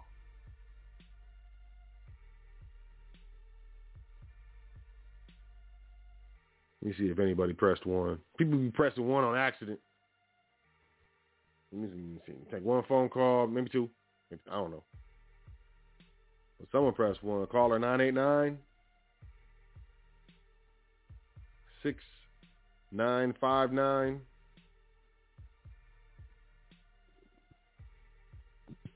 Hello. Peace. What's your name? Where you calling from? Jason. Calling from Michigan. Peace, Jason. Like from the show. Michigan. Like the show. Oh, well, thank you. Good. I'm taking a little walk, listen to you talk. I've listened to the last few of your shows. I'm really glad I caught this stuff too, because I've been following Yusuf for some years, but I like what you're throwing down, and I'm picking it all up too, because it's what I'm interested in too. And I haven't approached this stuff to the point where I've done anything, but I figure I better know what I'm doing before I step into this properly. So I don't know. I like to hear more about what you got to say about it as well. I like the current event stuff that you bring up too, especially about the crazy future that we got coming. You never. It ain't going to be where we came from. That's for sure. No, it's going to be very different, and a lot of it's going to happen, behind the scenes. People aren't going to really know it at the time it happens, and the other stuff's going to be happen really fast. I think it's going to be very fast. Absolutely. Can you hear me? Okay. I can hear you great. Yeah. Oh, okay. Good. All right. Yeah. Even like when you were bringing up stuff about the CBDCs and the WorldCoin and getting your eyes scanned and that stuff for a lot of people. I'm into the blockchain stuff and the new crypto things and a lot of different things, all this technology stuff. So I know for a lot of people that's either for young kids or don't know about it or they don't really care to know about it. But I know that it's coming right around the corner and it's not going to go away too. It's best to be prepared for it. Right. And I think the mobile phones. You know, they started with the fingerprint. I remember Apple had that fingerprint when that first came out. I never used that, and then they started doing the face ID. Yeah. That came, and I just feel like, you know, this iris scan is just one step, you know. I just, it's scary to think of how many people are just going to blindly accept it. Well, you know, I have my face scanned, so what's the difference? Right. Yeah, I really try to protect my privacy, and I don't believe in any KYC with most things, and I don't put my fingerprints on the stuff I put tape over my cameras. I know a lot of my friends that I do know that think I'm a little bit maybe paranoid or just out there with it, but I know at some time not too long from now all this stuff is going to have one big hard drive file on everybody's business, so it's important to, you know, really protect yourself, especially when you're interacting with the communications that we do use to interact, and it's basically all through the cell phone online. And, you know, back in the day, I mean, years ago, it was one of those things where if you heard some clicks on your phone, you might have thought, hey, somebody's listening. And now a lot of people back then thought that was thinking a little bit too much, but it's all been coming to light now that, yeah, they've been listening any way they can. And a lot of people are just like, well, I ain't got nothing to hide, so I don't care what, you know, who's listening to me or whatever. And I never even joined the Facebook, I thought the name of Facebook in itself was a telltale of what they're doing. You know, they don't really hide too much. They tell you right what they're really doing, and then it's right there. And so I guess a lot of people, though, they go with the flow, and I don't know, it's just easier to kind of, for a lot of people, they feel that they have no other choice. They got to do it. And for me, it's been difficult to not engage because it's made me have to, I don't know, miss out on connecting with people, really. Even I don't see no point in, you know, even if you do yourself a video, you don't have to show like say you're on YouTube, you don't have to show your face. You can talk, and I respect people when they don't try to expose themselves for the privacy, right? And still get out there and try to connect with people while they can. Yeah. And I mean, just to some people, I don't know if that really matters much to them, but I can see that it's important because you can't erase your tracks later on. Yeah. You know, I agree. And, yeah. Yeah. Well, that's why here at the foundation, we're adamant at starting the business. Because, you know, if you start a business, you start a family business. I mean, even if, you know, technically the business isn't technically in business, you know, or doing business, you know, you can have a business page. You know, the .com stands for commercial. I've always known this. Right. And I think that the internet isn't necessarily a personal place. Look at it as a commercial space. It is absolutely commercial. And, you know, we should treat it as such. We can definitely interface with each other through brands, through whether it be corporate brands or specific, you know, avatars, pseudonyms, things of that nature. But, yeah, I agree with you. Facebook, you know, that kind of changed everything. And, you know, it really spoke to the, you know, the vanity and the ego in all of us, you know. Yeah. And I just do. And some evil genius. That's, you know, you got to respect it. Some evil genius. But yeah, you know, I have brands on, you know, social media, different brands and stuff. And then, you know, I'll just text my friend or message them on the platform and say, hey, this is me. And I think that's a healthy way to, you know, still remain on the social side, but, you know, still, you know, maintain that level of privacy, you know, at least outright. And I think that's the way we should all, you know, believe it or not, you know, we interface with the public through an individual, which is a corporate brand anyways, or, you know, a type of, you know, an agency or however people want to look at it. So, no, I agree with you. Definitely agree. Yeah, right on. I've never called in and done any of this, Sue, so this is my first time ever reaching out like this. You know, I'm I don't want to say a little nervous, but just kind of, it's just, I'm just kind of feeling, whatever you want to call it, maybe that first time doing this sort of thing. A little jitters. Yeah, a little. So I hope I'm not, steering your conversation in the other way or wrong direction. I'm really more interested in where do I begin with the process to, I mean, like you said, you got to study this stuff, and I think always, even maybe me just asking like the ABC basic questions, like where do you begin? And from that point forward, obviously you don't rush in until you know what you're doing, but you got to start someplace. And I know I want to contact you through your website. I already signed up. So now that we've chatted, I'll reintroduce myself through another contact email, then just, it's easier to put a few words in, out there vocally than trying to put it into a text or, some sort of form like that for me. Right. But,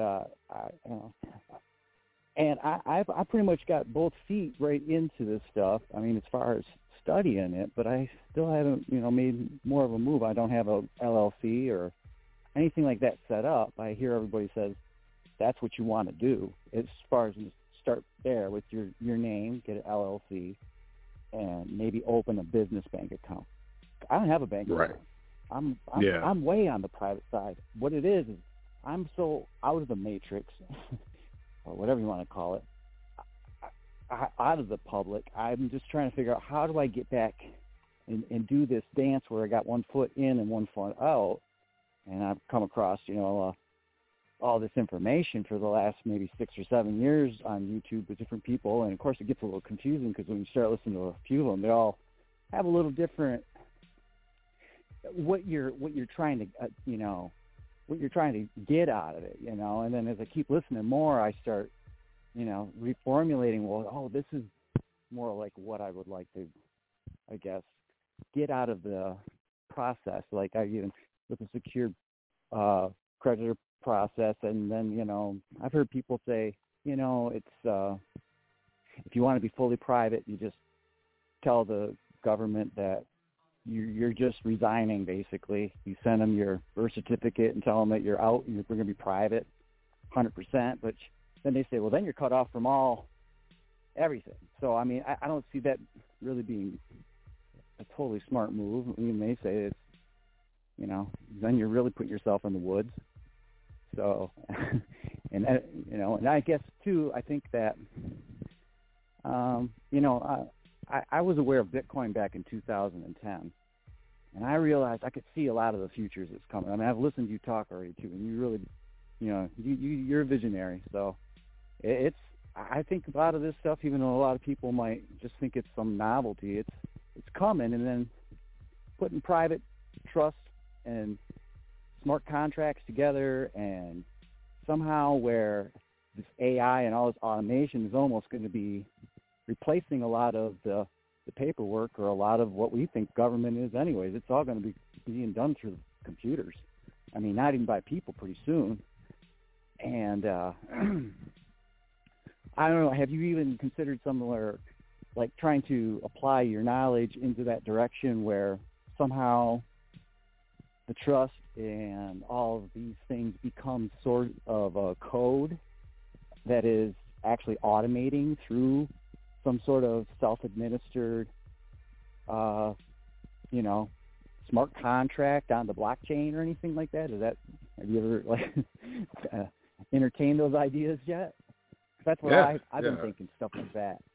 Yeah, I know that's okay. I know it's a little future for some people, but because with the implication, the deployment really of FedNow, right, and the way banks are moving, they're gonna subtly change the terms and conditions, and it's gonna be baked into all checking accounts, all savings accounts. That FedNow access, it's gonna the CBDC access. It's all gonna be banked into accounts before people know it. Right. I think it's already happening right now. People are starting to get notices.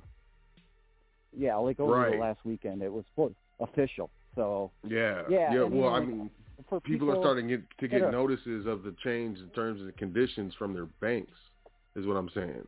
Right. And they'll say, "Oh, this like, doesn't change." Oh, go ahead. I'm sorry. Oh, I was going to say something like, like senior citizens and stuff, people getting their Social Security checks and stuff like that. Right. This is all for them. Like my parents, they're older.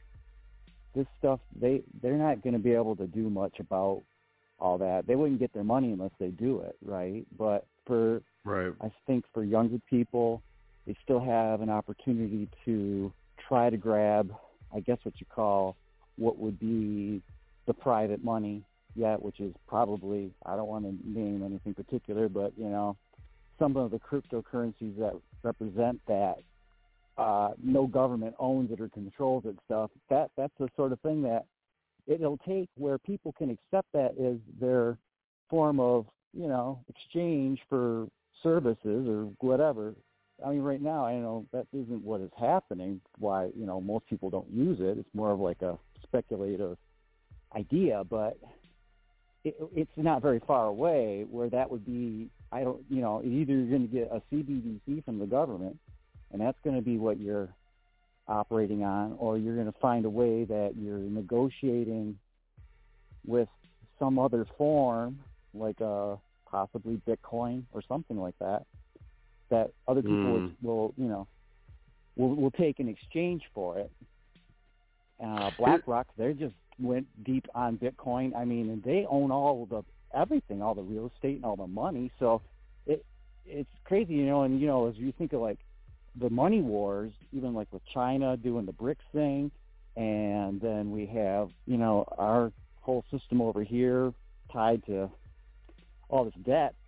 It's more like,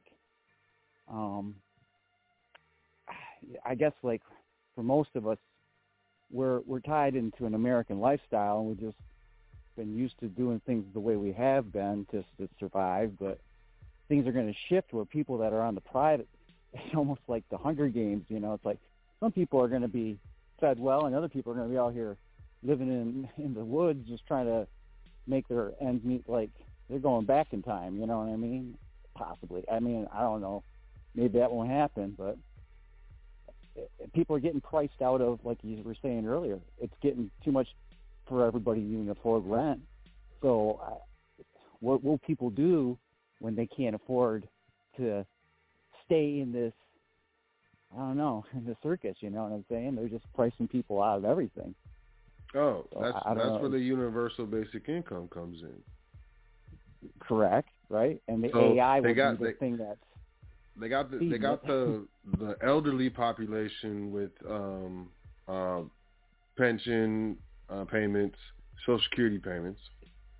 They're going to have predominantly the majority of the poor population with what is it, welfare, right, and those types of social programs, and then they're going to get the other people with universal basic income, basically free money, free Fed coins, right, free CBDCs, and right. It's already being baked into accounts. See, and this is why I'm here at the foundation. We push not only setting up your private estate, business trust, asset trust, family trust, but like I said, starting a business.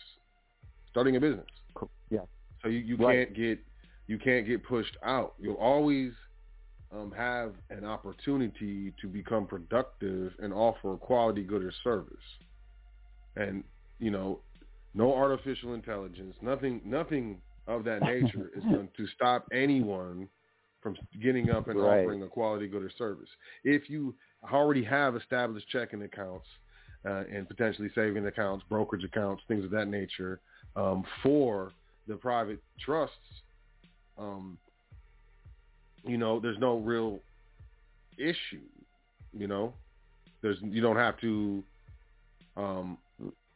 have the personal accounts that have, the CBDCs in them. You can, let's say you want to access these central bank digital currency. We don't have to be afraid of them anymore. Now, of course, you're not going to get the UBI in a trust or an LLC, but, we don't have to be necessarily afraid of them anymore because it'll be just like a note or any other commodity or particular form of or species of currency, that the trust is transacting in under, its governing contract. And, and having the LLC, not only we be able to pass down, a business, but, it allows not only you, in this example, or you and your family to have access to what we would say that higher social class. It's just a matter of, a lot of people try again. Like how many times Edison tried before he, got the light bulb or whatever. Right. And he was like, what did he say? I didn't fail all those times. I learned how not to make it work or how not to, or something like that. And I thought that was cool too. But, there's an aspect of this whole dystopian future that is really muted when you look at it from the eyes or, from the perspective of, being truly private and operating truly through, your private estate. Yeah. Because a lot of people, when UBI comes, man, you better have a business set up. You better be... People made a lot of money. There's people who made a lot of money sitting at home, from Amazon to selling feet pictures during, the times of stimulus, a couple years ago and things of that nature. And that was just a couple $1,000s they were throwing around. Imagine when these people get... Say it again? What kind of pictures did you just say? The feet pictures, man. Okay. I just wanted to make a funny comment. We were talking about Facebook. Me and a friend were joking years ago, and we're like, well, what would be the other thing? I guess you'd call it Footbook. And then you just brought that up. Ankle book, butt book. Well, then you're not book. putting your face on it, too, right? That's the private way. You got to just take a picture of your feet, man. Wow, but that's funny. Yeah, and people are making money that way. I just thought I'd throw that in there, but yeah. If people are getting universal basic income, if they're getting a certain amount of money every week or every month, but that money isn't enough for them to change their lifestyle, for them to change their economic position, for them to change their quality of life, after a while, you bought everything. After a year or 2, 3 years or so, you bought everything. Right. So, if you are in a position to offer a quality good or service, or maybe not a quality good or service, but either way, a good or service, you have the potential to become very, very wealthy in a short amount of time. Universal basic income, people are, a lot of content creators I have noticed are really, really scaring people about UBI. And I think the other side of it is, if you're private and you own a business, you can't wait for universal basic income. You can't wait. Yep. And we still have time to position ourselves. We still have time to position our families. 2025, so we got about a year and a half to go. Here we go. So yeah, it's almost here, but we still have time. That's why we're doing this. That's why you're sending the message, and you're trying to say, listen, this is last call. Get ready, because it's coming. And that's for me. I'm like, I want to figure out how to establish myself somehow with the private side factors, and then be able to move forward, because if I start bringing in any kind of money, I want it to be as properly put in, like a trust, treasure chest, whatever you might look at it as, and just hope that it doesn't get really touched, through the years to come, because if I can pass anything on to anybody in my family, then that would be great. Like I said, you were saying earlier, like other people, you stay on the public side, and then everything goes into probate, usually when someone passes away, and the state takes another big chunk, and there ain't much left after anybody, if any. Yeah, I don't like that. So, no, I don't either, and family is the business, and family is the future if you don't have it, and I know my family didn't have a lot of education set up behind them to know how all this system works. And I mean, and everything I've learned in the last few years, it's been mind blowing, you know, about how because, you know, it's all coming out too around now. I mean, if you get online, people have, let's say, cracked the code. And if you get into paying attention to this stuff, it's just like, wow, 100 years ago, they changed everything. And it's just about time when everyone's just finally really putting it together and figuring out what happened and why it's this way. It's all going to change again real quick.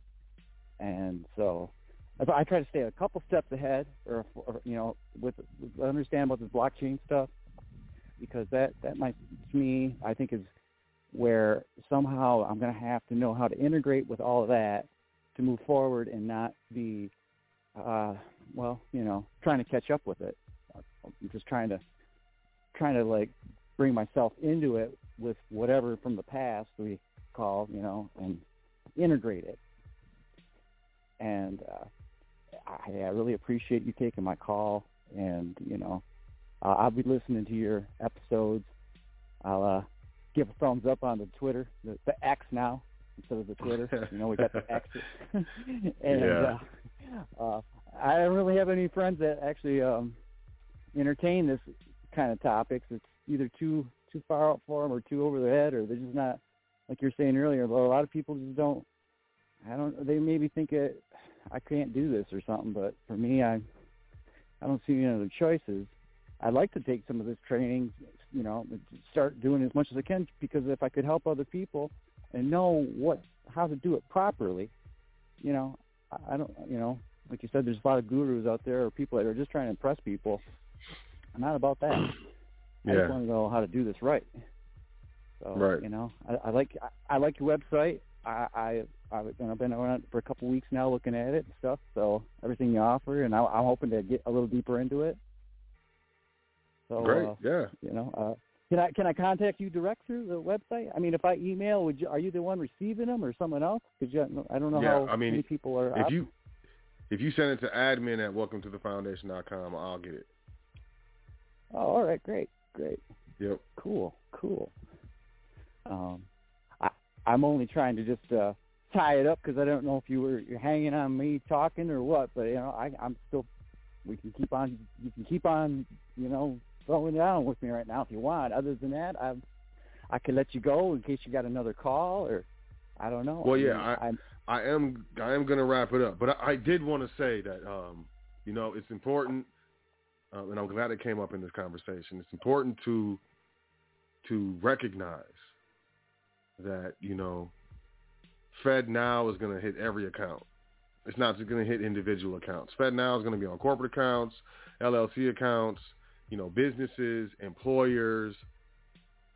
They're all going to be on it, you know. And right. I know a lot of the narrative is, you know, how it's going to be very, very negative for, you know, individual privacy, so on and so forth. It doesn't have to, you know, because, you know, as I said, you know, we don't have to have individual accounts to, you know, access, you know, what I would say would be a separate species of currency, an additional species of currency. So, you know, I think that's, you know, one of the important distinctions of, distinctions to make with regards to why it's important to get this information. It's important to properly set up your stuff, and it's important to start a business. You're like, well, I don't know what to do. Right. Start a business. Well, I don't know what I'm selling. Right. Start a business and go open the bank account. Well, I don't know. Just start it. Just start it. I mean, any form of income, if it is what was called dollars, is going to be a CBDC FedNow system, basically. Yeah, so no matter what, it's going to be simultaneous, just like they did Federal Reserve notes simultaneously with bank notes and others, you know, silver and gold certificates for a while. And, you know, I mean, eventually they pulled out the currency. Cash, that will keep people from really, you know, once the cash is gone and they want to go cashless, that's when everyone's going to realize then the only way you're interacting with people is directly through some form of this new FedNow system. I mean, and until then, I've asked a few people. Most of these people don't know. I've asked some business owners recently and stuff. They don't know. And people don't know. I just think it's, well, they don't probably care. It's like what works underneath the hood. I mean, almost right now, the way the banking system is, it's just fake digits in an account, right? And they just flip the switch anyways. So it's not like there's actual money. People say fake digits. Look, this is not a system of exchange. This is a system of accounts. So however they keep account, whether it's digits in a machine or, strikes of lead on a piece of paper, it's a system of account. It's a very, very large system of account since Bretton Woods and, even a little bit before then. So, but it's fake or not. Substance in the hand, let's say, right? And I mean, I think with a lot of people, they figure money is either paper or gold or silver, where for years now, since there's been debit cards and the credit cards and everything, most people, they transact all on plastic right now, and all those digits are being moved around between the banks without actually anything physically moving, right? That's true. Yeah, I agree. And the blockchain really is just a it's another dimension. It's that allows for with the Bitcoin blockchain. That is a public ledger. Here's the thing. That isn't public notary to show when things are happening. Where the other ones are not. Banks are patenting. They are patenting sub blockchains. Yes, private blockchains, and then there's Well, I'm talking about the subnetting of them, and then they're patenting them. Sure. There's a lot happening. But hey, I appreciate you calling in. I look forward to I look forward to your email, man. I got to get out of here. They're about to cut us off and stuff, but thank you for calling in. You have a great night. Thank you. You as well. Thank you for checking out the foundation. Right, I look forward to talking to you and assisting you in the future. Right Have on. a good one. All right, peace out. Good night. Peace. All right, y'all. Always a pleasure to be introduced to a new listener of the foundation. But with that being said, we're out of here. Private trust, worst case scenarios. We discussed a lot. I trust that you were able to learn something today on this episode of the foundation. Make sure you email me, admin@welcometothefoundation.com. Make sure you check out the website. You can book a consultation. We have Trustee Training. We have the Foundation Trust Series. We have the Foundation Trust Primer. We have a lot of things, and we will have more. But we still have time. It's not all bad. We just have to take action. And that's what we're about here at the foundation. So with that being said, thank y'all for checking out the show this week. It has been my absolute pleasure. My name is So L, Seeker of Truth L, Speaker of Truth L. And this has been the foundation on High Frequency Radio Network. Y'all make sure that y'all have a great week. You enjoy yourself. Take care of yourself. Make sure you say 10 things that you're thankful for before you go to sleep tonight and every night, because it's very important. And I will catch you next week on the same exact station, the hottest radio network on the planet, High Frequency Radio Network. Once again, my name is So L, your host of the foundation, and it has been an absolute pleasure. Y'all enjoy yourself, investigate, and be easy. I'll catch y'all next week. Peace. Doing this thing all the way live. High Frequency Radio.